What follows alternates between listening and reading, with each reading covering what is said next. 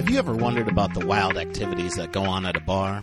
Well, that wondering ends right now. Welcome to the Open Bar Talk podcast, where host Jim Search sits down with bartenders near and far to hear the whopping tales that only a drink slinger has. So buckle in, have a cold one, and enjoy.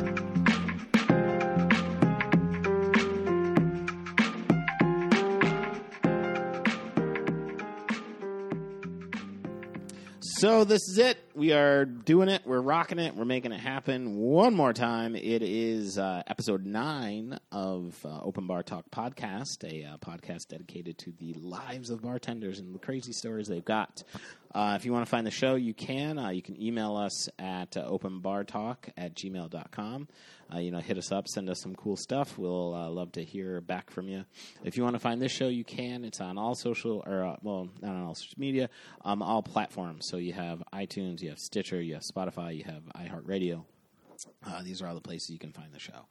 I'm your host, Jim Search. You can find me, of course, at jimsearchcomedy.com. You can go on all the social media, find me at Jim Search. That's a good front for social media. But you know what? It ain't about me. Like, I've done so many podcasts over the world which have been about me. It's not about me there, What it's about bartenders that I got to come in to talk. And this episode, I'm very excited to have this dude on. I mean, I've known him for over a decade, if you think about it. Yeah, that's safe enough to say. Yeah, over a decade now. I was going to say, it's been over a decade. He was a bartender at one of my original watering holes. Yes. And, we've kept in touch ever since. And, he's a wonderful human and an amazing stories. I mean, I've witnessed some of these stories. Yes, actually. yes, we have. I wonder, I was thinking about before you got on here, I was like, I wonder if any of these stories will involve me. Even though I said it wasn't about me, but there could be, look, let's just say that there were definitely some moments like, yep, I could see how he might want to talk about that. But anyway, I'm going to introduce him right now. I want you to put your hands together out there in the Open Bar Talk world. For Andres Pasquale, everybody. All right, hey, how are you, sir? I'm doing good. Glad to be on this new show. I'm actually kind of excited. I'm looking forward to talking bar stuff. In this case, stories, war stories, psychological traumas. Oh, yeah. Of the, I don't know. Yeah, it is, man, trust me. If bartenders could talk, they could pretty much have a story for any situation, whether it be relationships, whether it be family drama, and whatchamacallit. Yeah, I mean, it's just, plenty of different stories for the, I guess, whatever flavor you were into. I'm pretty sure we got something for you. Whatever slice of the pie you want, we got it, right? Oh, yeah. So, well, all right. Well, you know what? Let's start at the beginning, right? How did you get into the game? How did you get into bartending originally? Now, what's really funny about that is, it was actually something that I myself wasn't interested in or hadn't really thought about. It was like by happenstance, and it just so happened that a really good friend of mine decided to attend bartending school. And for I don't know how or like where my mind was at that time, because like at that point, I think like the only customer service work I had been doing was like retail. Okay. And like he just mentioned something along the lines of like, oh yeah, I went to bartending school, paid this amount, like I learned all these things and stuff, and like now I'm working at this restaurant in the Lower East Side and stuff. And I actually don't even know where the fuck he was working at the time, but like I just remember he was like, yeah, like it was kind of crazy, and like I've been doing all these things or whatever, and I just remember like him talking about it. I was like, oh, that sounds like a pretty fun job or whatever. And I forgot how. I think at that point I was transitioning out of retail, and I was actually thinking about like, oh, you know what? There's this restaurant in my neighborhood that seems really cool. Let me apply to go work there. And it was like this. At the time, it was this Japanese comfort food spot. So this was the first time that I got exposed to Japanese food that was not sushi, and it was a very eccentric like staff, as in like everyone was Japanese, like literally from Japan. Spoke pretty good English. But most of their clientele were like the first wave of hipsters, the first wave of gentrification that hit Williamsburg at the time. But everyone was like cool as shit. And like I just remember, so I started working there, and I remember one of the cooks that Oh, one of the cooks that I actually worked with, I remember I mentioned to him in passing about like, oh yeah, about bartending school, and like my friend, whatever. He's like, oh yeah, like bartending school. Yeah, man, if I was you, I wouldn't do that. Like, I think the easiest way to get into bartending is just be a bar back and like, actually just learn like that way. Like, you make just as much money and like you learn about stuff like so much easier than bartending school. And so I remember like just having that simple conversation. I was like, oh, you know what? Maybe I should do that. And so, like, at that point, like, I think like a year or two passed, and, like, I decided, I was like, you know what, let me try this bar backing thing. It doesn't seem that difficult to do. And, of course, I'm not looking to spend money at a bartending school. So I'm like, you know what, let me just do, like, hands-on training or whatever. Right. And then, like, seamlessly, it just kind of went from doing, like, server stuff at this place to working as a bar back at this bar in Brooklyn, which... I will say, even though I was not a bar back prior to that, I felt like when I left that place, and I was only there for like 4 months, I felt like I worked there for 10 years. Like it was actually, it was mostly bad, good in the sense that, and this has always been, I guess, a recurring theme you'll see, I guess, in my career has been, everyone that I've worked with has been amazing. Like I cannot think maybe of like one or two people that I would honestly say I would be okay if I don't see them ever again in my life. But everyone else, from like just coworkers and some managers, like never had an issue with. Everyone has been super amazing, different backgrounds, different stories, how they came to New York, being from New York and whatnot. But this place, I remember when I was working there, everyone was amazing. The owners were weird in the sense that they were married because the husband knocked up the wife.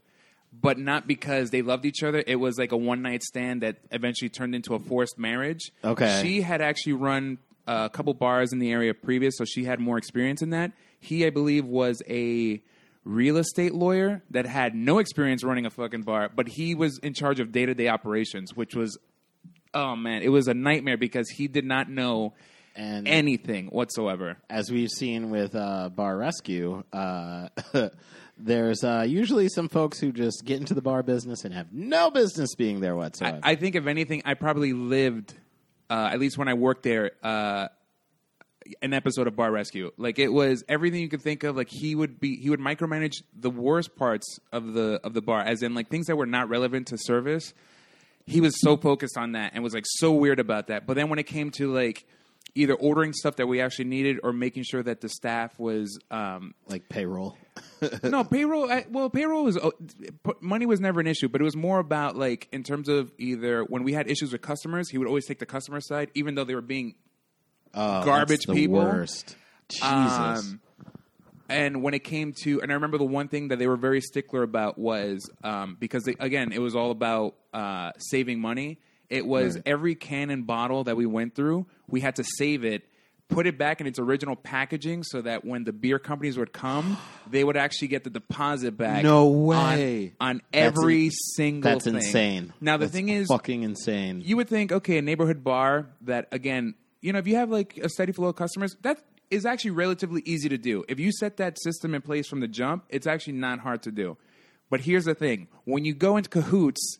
with I guess like a party promoter who has like monster parties every weekend where people are going to drink like crazy amounts of alcohol, then the sorting of it's not possible because the thing is it's way too much garbage that you're going to He's got his garbage picker. Yeah, and I remember there was one night, after one of those parties, I was literally there until 6:30 in the morning, literally sorting through fucking cans and bottles to put them into the stupid boxes so that they would actually what happens if they get crushed? Like if someone just crushes up a can? No, technically it's not good because the thing is that most I don't know if this is something that most people know, but most beer distributors, and in this case because we're in New York, it's Manhattan and Union are the biggest ones. They actually it has to be not destroyed, so the can has to be intact and the bottles have to be intact because they themselves, when they go to get it processed, it's okay. We know that this is not something you just picked off the street. It was from the customer that you got it from. Like they have a really weird policy where it has to be. Well, that's what intact. I'm saying. Yeah. Like if you're sorting through these fucking broken bottles, like no, it wasn't broken. It had to be. Well, that's what I'm saying. Yeah, so if they were crushed or they were fucked up, you just threw them out. But the thing is that the owner would be pissed because to him that was another 5 cents that he lost. Yo, towards that his is fucking that is thing. not where the focus of money is. Like, it's not in the 5 cents you made; it's in the profit margin of the beer that you're selling. Yes, of Like, that's- actually running and the thing is, again, he's focused on that rather than, oh, hey, by the way, this promoter that you worked with was charging a cover at the door and gave you no cut of that from. So, like, they were making all the money. Like, the bar was making money through the drinks, obviously, beer, that they sold. right. But then again, it was like the way that the bar was set up, it wasn't meant to do high volume. So, like, I remember they only had one soda gun, and it was at the end of the bar. So everyone had to crowd around this one soda gun. That's horrible. Then it would be like the beer refrigerators that were behind the bar would open up. Wouldn't be sliding ones. It would be like the ones that you have to open up. So you're losing real estate behind the bar. Yes, because then when it's super crowded back there, it's, and especially when you're trying to like restock, you're blocking the bartender from taking. Right. Like, it was the way the bar was set up was just a clusterfuck from the jump. It used to be an auto garage. If that gives you an idea of what the space was. So then you moved into bartending after this. Not right away, because from that point, I don't know how. Again, it's like through friends. Actually through the people that I worked with there, because they had worked in the city before, and their whole thing was, you can make money here in Brooklyn, but if you want to make real money, you have to work in the city. And so it was kind of like, it was weird. It was kind of like going through, okay, I've finished college, now let me go to graduate school and let me get another degree. But this time I'm going to learn how the big boys play in the city, You see the big dogs. Exactly. So then I remember, I already knew like a month into this place, I'm like, all right, I need to get the hell out of here, but I need more experience because I can't just go somewhere and say, oh, I've worked at this place. First of all, my first bar job for only a month, please hire me now. So I was like, the long game was, let me get enough experience, let me get an idea of how things work enough so that if I interview anywhere else, they know what I'm talking about and I can just slide right in versus like somebody who literally just walked off the street and doesn't know how to do anything, Right. And so that's where, so by the end of this tenure at this place in Brooklyn, I ended up applying. I remember I did an open call for this bar, this new bar that opened up near Union Square. And so I remember when I came into the open call, it was like a crazy long line. I was like, damn, everyone is applying for the same thing. But then I came to realize that a majority of the people who were there were applying to be bartenders. No one was really applying to be a barback. I think I was like one of one. Like, I think everyone else was like pretty much like model-esque, like really beautiful people. Bring their headshots in and shit. All that stuff. And they were applying for that. And I was like, oh man, like I think I got this. Like, I think I'm the only person who's applying for a barback position, so I think I should be fine. Like, I don't have anything to worry about. There's no competition. Exactly. And so I remember when I sat down for the interview, they asked me like, oh, so what are you applying for? And I was like, oh, barback. They're like, and they kind of confirmed what I was thinking. They're like, oh man, you're like the first person who's actually applying for this barbacking position. I'm like, oh yeah, cool. And so they just asked me a couple of simple questions, which was like, where are you working at now? What have you done? Like, what is your typical, either opening or closing procedures and stuff? And then I think for me, at least in my opinion, the thing that put me over the top was, oh yeah, I've done work with like different party promotions. Like, we've had really huge parties like on the weekends, and I've been able to work those and stuff, and like do pretty well and handle high volume. So to me, like, dealing with the crowd is not much of an issue. So like, as soon as I said that, like, they were like, oh good, like this person seems like they would like they're not scared to be like getting in the middle of stuff. So like, all right, cool. So they gave me like a date. Or they were like, oh, you know what? I think we're going to hire you. We're going to call you to come in for this day on training, and it's going to be paid. Which I was like, oh, paid training? Paid training? Wow, that's a lot better than Brooklyn. Because Brooklyn, when I trained, I didn't get paid to do it at all. So I was like, oh, okay. Paid training, and they kind of gave me an idea of what this place was going to be like, and then that's where the fairy tale began in the city for me. So, and then you move from that. Is that when you move from barback to bartending? Like, yes, within the bar. Yeah, within that same bar actually, because I was there for I was barbacking there for about a year. Yeah, I would say about a year and change. And I remember because the person who used to bartend on Sundays, really good friend of mine, unfortunately. Just would get so fucked up on Saturdays that like he did not want to be there on Sunday. He's like, oh geez, but they needed a body just to kind of keep the lights on. Hey. And so I was working with him on Sundays, and it got to the point where eventually, like, he would be passed out on the couch, and I would be actually bartending behind the bar. And then he would just tell me, like, yo, like, if the owner comes in or somebody, like, just come and wake me up. But, like, other than that, like, any other questions, like, I'm here, but really, don't bother me. Just take care of everything. I was like, all right, cool. So I just, like, took it as an opportunity of, like, That's what? a great, hey, look. Let me learn. I got the keys to the car. Let's take it out for a spin, I mean, look, I think that's such a great entryway. I would think that's such a great entryway into actually bartending in that, this is sink or swim. Yeah. And that, you're going to figure it out. And then you could put that on a resume of like, I did bartend. I legitimately was bartending this time, right? And I think, and this is the one thing, the piece of advice I give to everybody, and perfect example, someone asked me this literally last week, which was, like, how did you get into bartending, or what do you do to get in? And I tell them 2 things you need to know. First and foremost is patience. If you don't have patience, don't even bother. Because I'm telling you right now, and I learned this literally through bar backing, bartending, and just service industry in general. People are so picky and so particular about what they eat and what they drink that you will see the worst in humanity in terms of getting a order correct or getting what they want. And if you don't have the patience to not only put up with someone's aggressive behavior sometimes or just like really quirky behavior, if you don't have the patience for that where you can keep a smile on your face despite them yelling at you and like freaking out on you, if you can't keep a smile on your face and just keep your composure and actually work through situations, you're not going to survive. You're going to be there at most maybe a week. You're going to maybe make some money or make no money at all, because the thing is, at the end of the day, most places are looking for people with experience, and it's people with experience who know what they're doing. If you have no experience with patience, you're not going to survive right off the jump. So that would kind of lead me into a great segue. Do you have any stories about that? I mean, let me see, because I was thinking about doing like a pass. Well, I can't do a future one because I don't know what the heck is going to happen like next week or whatever. But I mean, I could definitely do the one I can think of, and this is it's going to involve you. Great. Is I don't and the thing is, like, I remember some details, but you have to fill me in on the others if you if you remember. So it was the day before Thanksgiving. I think this was. I'm trying to think if it was like 2000.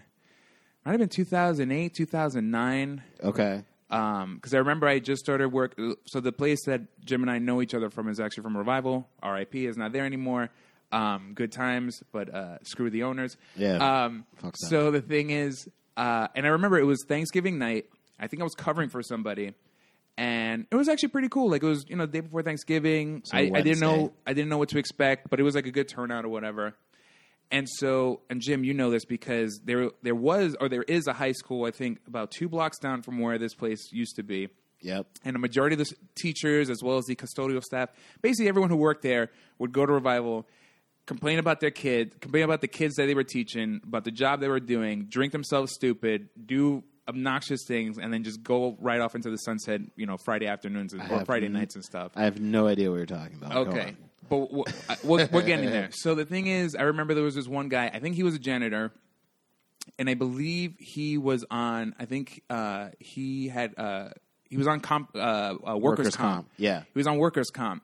I think at that time it maybe had just kicked in, or he was. I don't know what it was, but he had a girlfriend. And I remember because when they came in, cool, whatever, not an issue. But the drink that they ordered, right off the bat, told me something was going to happen tonight. And it was a Long Island iced tea with a sugar rim on it. What? Yes. They ordered 2, I think it was 2 double Long Island iced teas with sugar rim on both of those drinks. Which we can both, I think, as we're sitting here, just call that drink a red flag. Yes. Right? The name of the drink is red flag. Yes. And for those who don't know, obviously, a Long Island iced tea is basically vodka, gin, rum, tequila, sour mix, and then a splash of Coke, which gives it that iced tea looking, I guess, color on it. Sure. But it has all the booze in the world, quote unquote. And so people automatically assume that when you drink a Long Island iced tea is because you're trying to get fucked up as fast as you can, as cheaply as you can. because you have no time to waste. But they're like not cheap though. Long Island iced They're teas. usually not because you have all the liquor in it. You have all the liquor, and most places have figured out that if you're dumb enough to order that, then we're going to charge you as much as we can because we're going to make money off of you. This is not going to be a cheap option, but we're going to make the most money out of you. So they order a Long Island double Long Island iced teas with a sugar rim on it, which I was like, I've never had that one before, but sure, why not? And so I remember made it for them, whatever. And after like the 4th round or 5th round of drinking those and drinking them pretty quickly, I remember the woman was like hysterically, like, I don't know, I think she was like talking like out of her butt. And I just remember she kept asking me, you never guess how old I am. You never guess how old I am. I remember this. And the thing is, again, my job is to ask about age. Obviously, if I think you're under the age of 21, but and in this case, they were an older couple. I would say post mid 40s, mid to late 40s or whatever. Well, so they were a lot older than me. I can tell you that. If Homeboy's got workers' comp, you're over 21. Yeah, definitely over 21, and they were definitely older, twice as over 21. And so, of course, I have no reason to ask them for their age, particularly the woman. But she kept insisting that I guess her age. And all right, fine, I don't know, you're such and such where? She's like, no, I'm actually this amount, whatever. And, I think, and then she kept referring to the fact that she lived on First Avenue, which I was like, okay. She's like, I live on 24th Street and First Avenue, and you never guess how old I am. I'm like, again, innocuous facts that I honestly did not ask for, nor did I care that she lived on First Avenue or how old she was. These are two very conflicting things. And so my thinking when that happened was, I remember I was like, because I remember it was you were there, and of course a couple of our other friends were there too. And so I remember thinking to myself, thank God Search is here, because if I would try to describe this story to him, he would think I would be making it up. That this woman is literally harassing me to ask her age or to guess how old she was, and to tell me that she lived on First Avenue over and over and over again. Like, incessantly, she kept asking over and over and over again. And if I remember correctly, because we kept hearing, yes, now I remember, because she kept saying, like, First Avenue and 24th Street. Yeah, yeah. I would say something periodically, so she'd hear just a fucking feeder meter and be like, man, has anybody ever been over to First Avenue? Is anything happening over there? I wonder what life is like on First Avenue. Does anybody know anything about that? But yes, so we were being the fucking peanut gallery of this nightmare. And I just kept looking over at everybody, and everybody's looking at me like, dude, is this actually happening? And so the kicker to the whole thing was the final question that she asked me is, guess whose birthday I share? And I'm like, okay, whose birthday do you share? Fidel Castro. What? Like, out of everybody you can think of, celebrity, non-celebrity, whatever, the one person you decide to associate your birthday with is Fidel Castro, former dictator of Cuba. The guy who ran the communist state a little bit south of us. Yeah, and I was just like, wow, if this is what Thanksgiving night, the day before Thanksgiving is like, I don't know if I want to work another one of these again. Like, it was just insane, but again, memorable. Wherever she is, I hope she's doing well. And if I remember correctly, she pulled out her ID. Yes, and it was not, in fact, her ID, because it was like a Social Security. It was like it was like, I don't remember if it was a Social Security card, but it was definitely something that you were like, and you made it very audible. It was like, oh yeah, ma'am, this is not your driver's license. This is a benefit card. Oh yeah, because I think she gave me her insurance card, which actually had her birthday on there, but no picture. And I'm like, yeah, but this is not a valid form of identification. Like, it just tells me that this is the insurance you have. Yes, I do remember that you were like, ma'am, this is your insurance card. This is not a picture ID. And we're all just like, this woman is a fucking monster, and she needs to leave quick, fast, and in a hurry. Oh, man. But very patient, very patient. Yes. So now, let me ask you, as we maybe switch gears here, have you ever, do you have any stories of Tinder dates gone awry? Do you have any first date nightmares? All right, now first date nightmares, Tinder especially. Well, actually, Tinder probably wouldn't. Well, No, because you know what it was at the time, specifically when I worked at Revival, it was a lot of OkCupid. OkCupid was big at the. So this is obviously before the swipe right, swipe left, but definitely OkCupid, Plenty of Fish, a lot of those like dating websites was really big. And I remember there was this one guy, and I'm just gonna go through like various ones because so the one shift that I've worked at or I've worked on at all the places that I work at, even the place I'm currently working at now, is Sunday nights. Sunday nights have, at least in my opinion, are notoriously known for first dates. That's when most people, because again, if you think about it, you're not going to do a first date on a Friday or Saturday night because you either want to hang out with your friends. Sure. You want to have a one-night stand. One-night stand, dude or girl, or whatever it is that you're into. And if you're going to start off the week right, you're going to go ahead and do something on Sunday. So most first dates that I've seen have always happened on a Sunday night. And it tends to, again, it's not as crowded. If you do want to get to know the person, that is the best day in which you can actually have a conversation. Low volume, right? Yeah, and it's like it can be sexy if you if you want it to be. So Sunday nights have at least notoriously been known for first dates. So I remember at Revival, there was this one guy who would every week would always bring in a different girl, and this guy was, I'm going to say, early 40s, and the girls that he would always bring in were young as heck, young as in like not like pervy young, but they were definitely like 21. 22, like really, really young, and he's kind of was an ugly dude because I don't even know what his situation was. But like, and the girls were really hot, but for some reason, every week he would get another girl, and it's like, okay, cool, interesting. But the best story I can give you that has something to do with a first date, maybe. And I don't know if you were there for this, and if you weren't, I'm going to tell you this right now. Oh well, if I wasn't, so we're going to find out if I was there. So I think this was a Friday. It might have been a Friday night or Saturday night. I don't remember. But I remember one of the dudes in which it involved with was like a semi-regular, and semi-regular means someone that I recognize by face, but I don't know their name. Sure.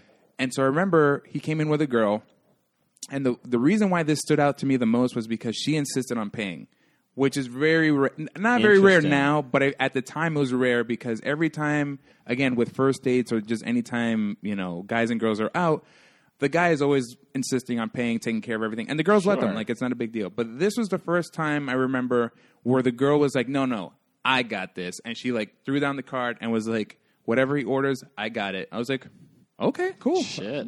I'm all down for that. That's fine with me. And so I remember they're hanging out. And all of a sudden, and at the time, we had security there. So Miles was at the door. And so from where I'm standing, I could look over to the front door and I can see our security guard. And I remember seeing a bit of a commotion. Didn't think much of it because I'm like, usually from where security is standing, sometimes he's talking to either the bar back or talking to some of our regulars, like right by the door. Like that tended to be a meeting spot where a lot of people used to hang out. Sure. And all of a sudden, a bit of a commotion. Looked over, glanced, didn't see anything, whatever. And then all of a sudden, I see this guy come down, and he goes up to the couple. And the first words out of his mouth is, to the girl, I thought you were going to be hanging out with your sister tonight. Who the hell is this? And so I was like, what? Womp, womp, and womp. then they kind of sort of argue. He's like, you told me you were going to hang out with your sister tonight. Why are you? What are you doing here? Like, why are you? Who are you? Like, and so the semi-regular was the date. Okay, got of the girl, and then the girl's boyfriend came. Okay, well, no. You would think it's the boyfriend. Okay. Now here's the thing. So it turns out, so they start talking, whatever, and it gets to the point. Not that it's like they're yelling at each other, but they're definitely having a heated discussion. And so our security guard comes over, and he like says, "Okay, everyone, got to stop right now." And he's like, "Listen, I know this is your wife, and she's out here doing, she's in here right now, and you're not happy about that. But here's the thing. You guys can't do that here. You got to work on your relationship. We're going to have to go home and do that, okay? Because I told you that you can talk to her, whatever, but you have to keep it at a minimum volume. But because now you're starting to get a little agitated, I think you guys need to have some words with each other. But it can't be here. It has to be at home. Go take care of your relationship, okay? Go take care of your relationship. And so, obviously, we're all looking around like, oh, shit, this woman is married, apparently on a date with someone else, stepped out on her husband. The husband found out and tracked her down and is now confronting her at the bar. Oh, my God. And so then, of course, they leave. The semi-regular stays there. And I remember, like, kind of looking at him like, dude, what the hell was that about? Nonverbal communication. Sure. And so he, like, finished his drink. All right, see you later. And he just, like, walked out. He didn't say anything. He didn't say anything. Didn't even pretty much denied that anything had just occurred. That, Oh my that he just got... God. Well, and the thing is, I will give credit to the guy. He did not necessarily go after the dude and say, oh, what are you doing? He directly went to his wife and was like, no, you're messing up right now. Why are you here? And why did you have to lie to me right now? Well, you got to, I feel like in that sort of situation, right? Yeah. Upon initial discovery, right? You know, you kind of have to give benefit of the doubt. And if you're like rationally fighting, like going to fight this fight. Yeah. To your wife or to your girlfriend or whatever, be like, you're fucking cheating on me. Right? Yeah. It doesn't matter who this Yeah. is because you're doing it. Yeah. Like, this dude may not know at all. Exactly. Now, if I find out he does know, now that's a different problem. Yeah, right? or if it happens to be someone that you do know, that she stepped out on you with someone that you know, then that's all bets are off. yeah. Like if then that's it's everybody goes. Yeah, everyone's Then out it's blind fire. Everybody gets hit. everybody's Exactly. taking a slow. But fuck and that. so I remember so the yeah. semi-regular came back. I think like a couple of days later, a week later, with another girl, and then again, and I will say, all the bartenders in the world can relate. We're kind of like priests. Sure. We hear a lot of things, but we don't discuss anything unless we have obviously trust you or like we Sure. know you like that, and we'll Yeah. give you our opinion. I've been there. But in this case, with that guy, I pretended like I had never seen him before. Hey, what's going on, guys? What can I get for, like, literally, like, we started anew. Whatever happened the last week with the married woman, it never happened in this relationship, so it's fine. Oh my god, that's crazy, Insane. And I mean, yeah, and that was what's nuts. what's crazy to me. All right, well, I have a couple like, and again, these are just kind of like questions of the scenario. Yeah, Who yeah. knows the answer? Is like how this guy necessarily tracked her down, right? And we're talking about this was before, like, I guess even like the Search My iPhone maybe had that feature Find on My there. Phone. Yeah, it was like Right. before. It was like early, like it was like 2007, 2008, maybe no later than 2009. And mind you, we're talking about like 10 years ago now. Tracking people at that point was not as easy as it is now. So I mean, like, no social media either. Yeah, so. but no social media. I mean, sure, the show Cheaters exist, and then you have a private eye, right? Only situation I can see is this guy had a private eye and was fucking trailing his wife, right? But in that case, whatever. So maybe Yeah. that could be. But then the other, I guess, situation that I'm just like, is the semi-regular said nothing, No, like, and then just was like, well, it happened again, and then just left. You know what I mean? Like, yeah. I mean, I don't blame him because in the weird sense, it's I not, wouldn't. it's like if you don't bring attention to it, then people can ignore it. And, Yeah. and it's New York, so it's like, to be honest, like, unless it actually affects you personally, you don't give a shit. You're like, whatever, man. Like, all right, you like to hang out with married women. That's do you. But as long as you're not messing up my day right now, it's all good. Like, I don't care. I guess if he's like, if he was, or like maybe knowingly was a side dude, then so be it, right? Or maybe he was just as surprised as everyone else. Like, oh, I didn't realize that she was married. She didn't tell me that. I didn't know I was a side. But dude. again, he's like, well, I don't care because I'm not married to her, so it's all good. I can Right. just walk away. Oh, that's fucking crazy, man. Oh man, No, I was not there for that. Okay. I can say that. yeah, that was a doozy of a night too. Now, well, let me ask you. That was a potential fight. Yes. Right. Tell us about full-on fights. It could be couple fights, could be bar fights. Yeah. Could be, Because all right, so the ones I can think of, and again, I'll go through a couple. Sure. The first bar job in the city, I remember there was two fights. I remember not necessarily being a part of, but more witnessing. And this was, I remember the first year that we were open, because I remember at the time, the one thing that we used to do on the weekends, we used to do bottle service. And so when we first opened, we had glass carafes for bottle service. And so I remember after, there was like one altercation that happened on the weekend where I have no idea how it even started or whatever, but specifically I remember that this table in which, because there was a bunch of girls who had just, this was like definitely May or June of like right before the summer. because they had just graduated. I think one of them had just graduated from NYU, maybe like dental school or something. And so they were actually celebrating the girl's graduation. And so fight happens, whatever, and one of the dudes ended up grabbing a glass carafe and threw it right above the table where these girls were sitting at. So that obviously, when something as delicate as glass hits something as strong as a wall, it will shatter into a million pieces. And so it literally exploded right above them, and like just glass rained all over these girls to the point that I think one of them, got not like seriously cut, but definitely was bleeding. And I remember they were screaming high hell, like, oh my God. And of course, like a whole shuffle, people were like, moving around and like wrestling and all this other stuff. But specifically how that fight popped off, I have no idea. But I remember there was one, and it was at the same place. It was a couple years after. There was like some, again, stupid fight. I think like some guy was like drunkenly like harassing a girl and stuff. And so I guess like either her boyfriend or somebody that she knew that she was with that night got super pissed. And I remember I saw the whole thing unfold in slow motion where I saw the guy cock back his fist and just straight drill the dude right in. He just jaw jacked him hard. And I was like, wow, I've never seen that before. Wow. I was standing behind the bar and I just watched this whole thing just happen where he just cocked his hand back, punched him right in the face. Of course, a little scuffle, whatever. And then security took them out and stuff. But again, I think it was like some stupid thing with like a girl, like the guy was drunkenly harassing the girl and like the other dude just without question, just like jaw jacked them out of nowhere. And I think what was another? So it was like that stuff. And then like most of the, I guess like fights that I've seen, I guess in my career so far, it's mostly been New Year's. Definitely is one of the nights where everything goes amateur night to the 10th degree, where literally heartbreaks, hookups, and everything you can think of will happen on that night. So people will get so drunk that they either will break up, they'll make up, or go home, whatever, or just sleep with someone that they've never seen before in their life. And I've seen fights where like security's gotten their balls kicked in by girls because they're like trying to like wiggle out and like, oh man, no, this and that. Sure. But I'm trying to think of what. Let me see. Yeah, no. So like those are the two that I remember. Like, oh shit.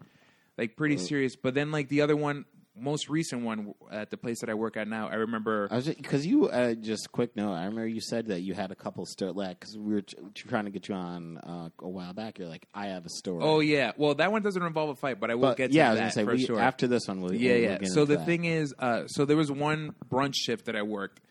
And unfortunately, oh no! Trust me, you think they don't, but they will. Love it. And so the thing is, I will say, two things that people are not good at: drinking tequila and drinking champagne.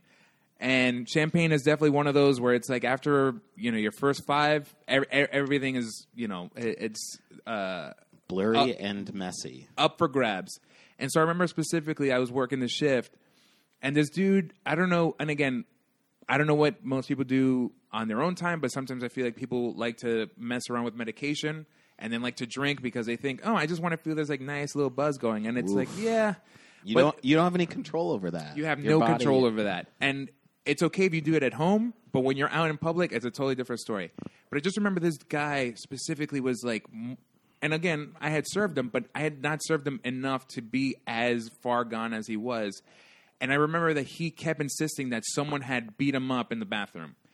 And I was like, okay, can you describe this person? Because obviously... And there's no, like, marks on his face or anything? Like, the thing is, the guy was red, but it's also, like, sometimes when people drink, they also get red. So it's hard to tell, like... Flush? It was hard to tell at that time if he had been assaulted or not. But, again, any accusation of assault, obviously at a place that you work at, you want to take that very seriously. And so I asked him, and I asked his friends who were with him, I'm like, hey, if you can describe this person to me right now, like, we will ask security to go ahead and remove this person because obviously this is not cool. Like, we want to make sure that you guys are safe.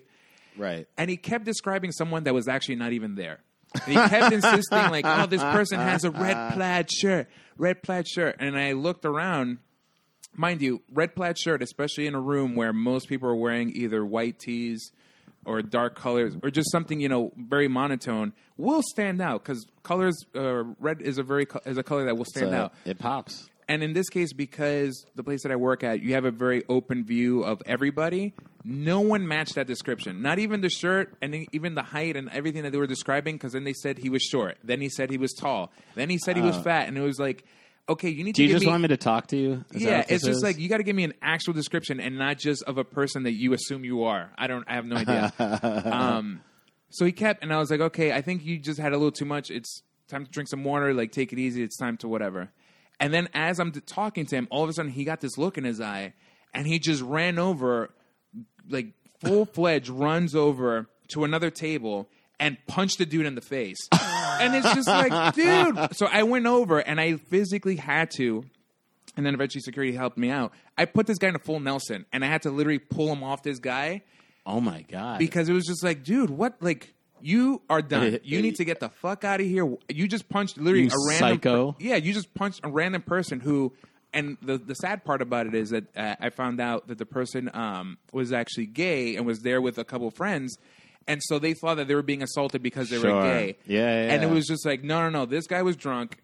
And I was actually talking to him because he said that he had been assaulted in the bathroom, and he comes over and punches you. Obviously, we don't condone that shit. Like, whatever. That sucks. And it was just, and of course, being super apologetic. Like, we ended up comping the table in which the person got punched and stuff, and like obviously apologized profusely because it's like, listen, this doesn't happen on a normal day. This guy just seems like he's whacked out of his mind and literally punched you for no reason. So whatever, but. At a brunch too, like 1 in the afternoon, you're out here swinging on people. Oh my God! You gotta ask yourself some questions. Yeah, man. You should only really be punching people after 8 p.m. Yeah, You know fair what I enough. mean? Like if the sun is out, go home. If the sun is up, right, and you're in a bar, Yeah. okay, and now I know I'm like trying to give some manners and civility around my hallowed bars, but come on, man, you're gonna look like an absolute fucking nightmare. All right. Well, so you had one. You had another story. Oh right? yeah, no. So this was a more recent one, and this one was so there was a group that did a reservation, and it just so happens that they were celebrating Carnival. So sure. For those who don't know, Carnival is obviously like the big celebration before Ash Wednesday, and in this case, most of the people who were participating in the celebration were of Brazilian descent. Yep. And so they had a pretty good bar deal where they were getting like not necessarily discounted drinks, but they were getting like an extended happy hour or whatever. And it was fine. They had a really good turnout. They had good music, whatever. But I have never worked a shift in which people were so aggressively nasty and so aggressively abrasive To you? to me, and to the point where again, I'm trying to serve because again, 2 hands, and of course. It's hard to serve people when their accents are really thick because you have to understand what they're trying to say. Sure. And the thing is, like, they were so desperate for drinks that they kept wanting to grab me, and like that's one of my, I will say my biggest pet peeve is Bar is short for barrier. it's a barrier. We have the space behind. You don't have to grab us to get our attention. I would say the things that bartenders are good at is vision. We can see everything pretty well. Sure. Little nods or just like a tip or something is big enough indication that, okay, you want a drink. And in this case, if the entire bar is full, the assumption is everyone wants a drink. We're not saying, oh, yeah, it's so slow, like we're not going to do anything. No, if it's a full bar, 3 people deep, we assume everyone is going to want a drink. And we're Sure. trying to do it as fast as we can. Right. And so, again, people are ordering, but then they're also like kind of hamstringing themselves because, again, another pet peeve of mine, and this is something that most people, I hope, will learn or get from this, is when you go to the bar, and especially when it's busy, just be ready to order. If you take a second and say, or turn around and say, so what do you want? No, it's don't. So let me ask you then. Yeah. So let's say you go up to the bar, right? Yeah. And you say, "What do you want to drink?" Do you give any sort of like? Is there any gap in between that? Should you fire it off, or will you take? Well, here's the an thing. Or like. So my advice to people, anytime you go to a bar, whether it's slow or whether it's busy, is if you can find a drink menu, grab it, study it for a second, really assess what the bar has to offer. If they have a board that has like either a draft list or a cocktail list or whatever, take your time. No one has a gun to your head and says you need to order the drink as soon as you walk in. There's no rush. You have plenty of time. You got to shift. You got to. Yeah, you have plenty of time to assess the drink. And again, it's not like you're getting married. So if you mess up, it's not like this drink is the drink that you're going to have for the rest of your life. So my advice to everyone is take your time, get a lay of the land of, because every bar for the most part is the same, but there are some products that some places have that others don't. So just get the lay of the land, understand what it is that you want. And if you already have a drink that you want, okay, cool. Order for yourself. But if you're ordering for a group of people, my advice is get one card, start a tab on that one card, and then figure out how you guys want to divide that after the fact. Otherwise, if your friends can't decide, I'm not sure, just go up to the bar with your own credit card, start your own tab, let your friends worry about whatever it is that they're going to do, because you are just making it more difficult, or you're trying to impose your decisions on the bartender, and that's not their job. Their job is to get you your drinks in a timely manner so that you can enjoy the rest of your weekend. But they're not there to coddle you, to make the decisions for you. They can offer recommendations, which, again, assessing the situation, if it's super busy, not the best time to be asking for recommendations. But if it's, relatively slow and there's not much going on and you want to have a little chit-chat with the bartender, then yes, I would highly suggest doing that. But again, observe your surroundings and make the best assumption that you can possibly can do. So in this case, with the situation the shift I was working at, I'm wondering about these grabby. Everybody was just shit, man. They were not on the same page. They kept ordering on the fly, or like changing, or that was the other thing that messed me up. They kept changing their minds as I'm doing the drink. So it's like, dude, you're slowing me down. No way. And then on top of that, then people were yelling at me because I wasn't going fast enough. They're like, why are you taking so long? Like, I'm next. And it's like, well, here's the thing.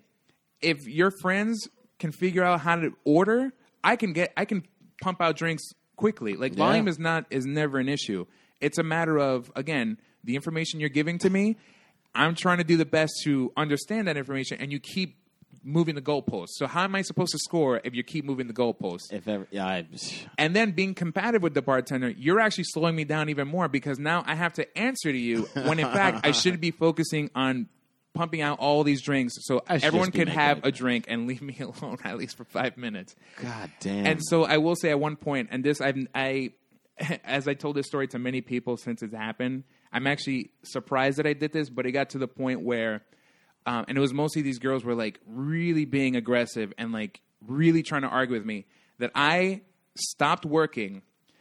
I literally leaned against the bar, crossed my arms, and I said, and I literally said, I was like, well, guys, if this group wants to keep arguing with me, then I'm not going to work. And I pointed over to the rest of the people who were literally waiting for drinks, and I'm like, you can thank your fellow customers.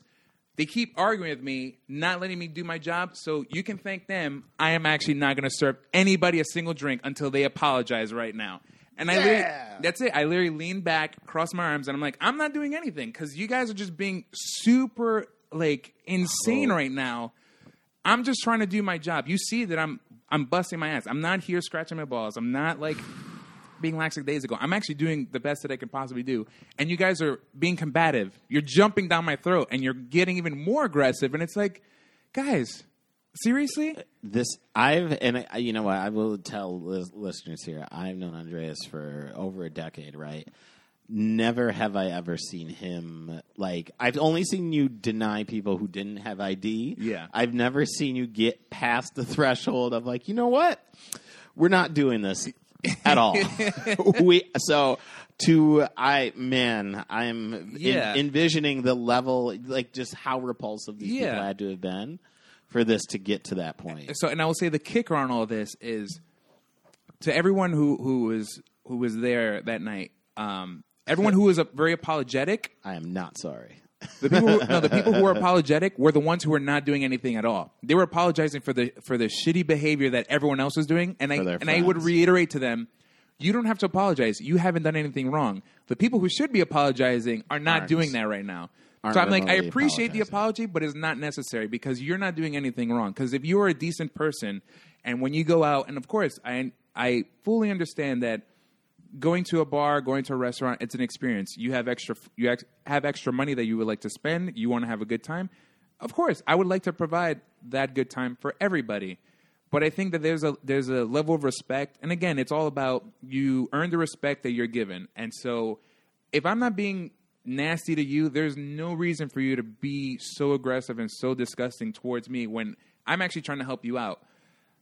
And in this case, it was like everyone who was apologizing and being super nice, I really Had no appreciate reason it, to. but had no reason to do that because it's like, no, you guys are fine. You guys are good. The ones who should be apologizing are the ones that are acting like a fool. And the thing is, it was not even specific to like one group in particular. It was guys and girls alike were just as disgusting through the board. And it was just, and it was baffling because I've done this close to, because Jim, you've known me for 10, but I've been in the service industry close to 15 years now. Right. And it's like, and again, I've worked my fair share of like, insane parties, quiet parties. I've worked at a bar when it was dead for 3 hours, 4 hours, like where I made no money and stuff. And it's like, oh man, I don't know what I'm going to do tonight. Right. So I've run through the gamut. I've gone through the highest of highs, the lowest of lows. And this was definitely the most memorably awful shift where I've just never seen such vitriol. And I would say the closest thing to this was the New Year's Eve after the financial crisis of 2008. So 2008 going into 2009, that was probably the second worst shift I've ever worked. And this was, at the time I was bar backing. But it was like people were just so awful to the point that you question, why are we even alive? Humanity, Yeah. why are we still here? Like, you guys are so disgusting. Why What are are we we doing even, here? like, what are we doing here? But it was just, it was insane, man. Insane. I've never, ever, and again, I've, worked my fair share of shifts, and it was just like, even like the energy that I gave off, like in the sense of after the fact, like I was very apologetic to the people that I worked with that night because I felt like I was being an asshole. But it was just like, dude, it was just not necessary. Like, the volume wasn't a problem. And that was the one thing that people kept asking me. They're like, oh, my God, you're so overwhelmed. Like, you can't, like, I'm so sorry that you have to deal with this amount of people. And it's like... No, it's the people, not the amount. Exactly. The people. And that was exactly what I said. I'm like, no, the amount of people is fine. I can deal with this. It's just that the way people are acting right now is just not necessary whatsoever. I'm not the enemy. I'm your friend. I'm trying to help you out. I'm trying to make this real for you. Exactly. God damn. Yeah, man, Well, but... Hopefully you had a shift drink after that. As a matter of fact, I actually did not. But still, it was just the other good thing for bartenders is therapy. Yeah. If you're a bartender listening to this and you have not done therapy, I highly suggest you do it because it will prevent you from murdering people straight up. Jesus. My God. But, Well, yeah. that is, I would say that is probably the a nice bookend to Yes. to the life and times of Andreas here. God damn, that's Yeah. crazy, dude. Well, all right, so we're going to get into our next segment, which is our 5 questions for our guests. So we have 5 questions for our bartenders. These are just questions to kind of get to know who you are and what you look at the world through, right? What lens you look at the world through, Okay. all right? So, first question. What is a myth people have about being a bartender? I'd probably say 2 things, which is, as a male bartender, it would be you get a lot of ladies and you must make a shit ton of money. And I would probably say it's 50-50 on both of those, where it's like, it's not necessarily true, but it's not necessarily false. False either. Like, yeah, you definitely get, you can definitely find and see a lot of beautiful women, or if you're a female bartender, see a lot of beautiful men. But then you also are turned off by a lot of those people because they're just disgusting. Well, I would think, within reason, of course, like, you're just seeing people. Also, you're just seeing these people being drunk, right? Yes, And you're just progressively like, I don't being wanna- sober and then seeing them get wicked wasted by the end of the night. And you're like, like yeah, no. super hot. Yeah. And in the case of like making cash, it's like, honestly, again, you can make a boatload of money in a short amount of time one night, but the next night it might be dead. Or there might be, something happen, or I don't know. Like, it's a volatile market, so it can be great and it can be really crappy. So you just go, if your average is good, that's where you want to go with. But yeah, in terms of like boatloads of money, yeah, I wish it would be like that all the time. Well, that brings us to our next question, which is, what is the biggest tip you've ever received? Cash or yeah, I'm trying to think. I'd probably say maybe like I think it was like maybe 400. Oh yeah, I think it was like $400 or $500 one night. God damn. Yeah, and I remember because it just so happens I worked a shift by myself of a party, and like the person was like so impressed with my work ethic and just like taking care of it. They're like, you know what? In cash, they just gave me like $500. I was like, Nice. Wow. So I ended up just saving it, and I remember I think I used it on like 2 vacations that I went on and stuff, which was God actually damn, really nice. that's so, great, man. Yeah. So, that hard work pays, right? Yeah. All right. Question 3, and I feel like you have we have touched on this in some capacity over this hour, but what is your, and I'm only going to give you one. Okay. Right? What is your single pet peeve of a customer? You only get one. Okay, one, I think it would have to be, out of all the things I've probably mentioned in this episode, but specifically, I'd probably say ordering and going to the bathroom. Ordering and going to the bathroom? Yes. Interesting. Yes, only because your drink is now sitting there. And it's like, you know what? If you had gone to the bathroom and then ordered, I can just give you your drink right away. But when you order and walk away, and in this case, go to the bathroom or just, it's like, dude, I'm not, like, sorry. I mean, unless I'm your server, that's different. That's right. different. But as a bartender, it's like, I'm not chasing you down for this drink that you just ordered. So it's just And also gonna sit there. transactionally, like, how does that... Anyway. Yeah. So, understandable. All right, question 4. If you owned your own bar, Okay. what would you name it? What would I name it? Oh, What would be the name of your bar? It was funny because I remember when I watched the movie Cocktail, what is it? It was Cocktails and Dreams was the name of the bar. Yeah. I was like, that's actually not a bad name for a place. I don't know. It'd probably be something like right off the head, something funny. So it would be like maybe like Razor or I don't know, something like something that sounds Razor. like it's moving even though it's not. So like just something in like an adjective, some sort of adjective for sure. But I don't know, like. I like Razor. Yeah. But you have to say let's it like go to that. Razors. You have to say it like that. Though. Yeah. If you go, let's go to Razors. I want to hear Razors. Yeah, there you go. It's so yeah. fucking funny. So if you see a place called Razors, that's probably my place. Yeah, and head on in. All Careful, right. don't get cut at Razors. That shit cracks me up, man. All right. So final question, right? What is your favorite drink to have? What's your weapon of choice? Okay, so I would probably say I'm gonna go through a gamut. So it depends on my mood. Right now, I'm on a tequila kick. So anything Okay. tequila based, usually even tequila neat, I can do that. Summertime tends to be a light beer, just because I like to have more than one. And then occasionally, I'll do a hot drink if it's really cold outside. So maybe like a hot toddy or a mulled wine. Or even like a spiked cider and stuff, like a hot spiked cider, or just some sort of hot beverage. I can definitely do in the wintertime. But for the most part, tequila. Tequila. Yeah, tequila is the easiest way to my heart. So There you go. It's not through his stomach; it's through his tequila, folks. So, all right, that is our questions for our guest. Yes. Thank you. Very insightful.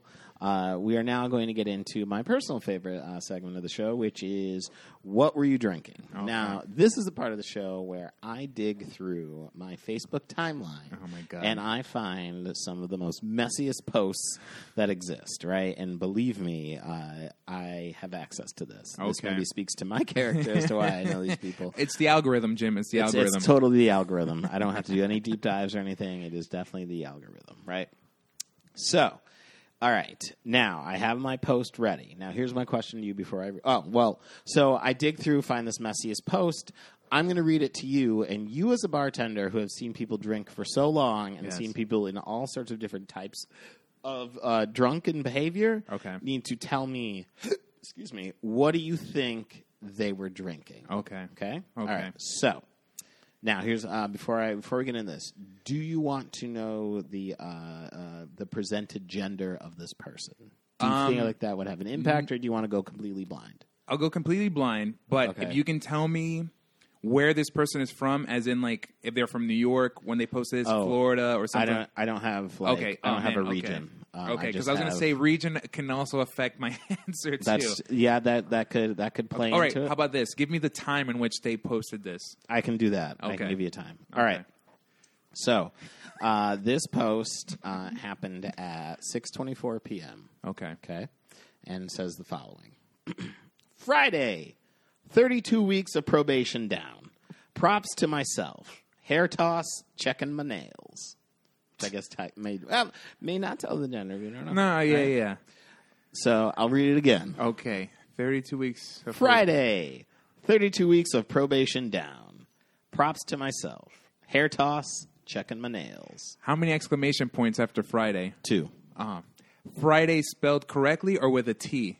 Or two Ds? It is Friday. Everything is grammatically correct. Okay. Yes. 2 exclamation points. 32 weeks of probation. I wonder what crime they committed that they had to do 32 weeks. I would probably that's say, 32 weeks down. Who knows Okay. how much more we have left? Okay. I would probably say, and I don't know why the first thing that I thought of, and this is really fucked up that I'm thinking this, but the drink of choice, Rikers Island. do you know what that is? I don't know what that is. Okay, so and this goes back to we have a recurring theme here. So Rikers Island is basically a Long Island iced tea, Okay. but instead of Coca-Cola that gives it its nice color, we top it off with the delicious cognac of Hennessy on top of this Long Island. A Hennessy floater? Yes. Good Lord. So if they're proud of themselves and they've already completed 32 weeks of probation, I see a Rikers Island in their future, or they either had a Rikers Island or they're looking forward to their Rikers Island at the end. They may end up on Rikers Island if they are drinking and fuck. God damn, that's a lot of alcohol. Oh yes, that will fucking put you underneath the earth. Okay. All right, that is our what were you drinking? Again, Friday, 32 weeks of probation down.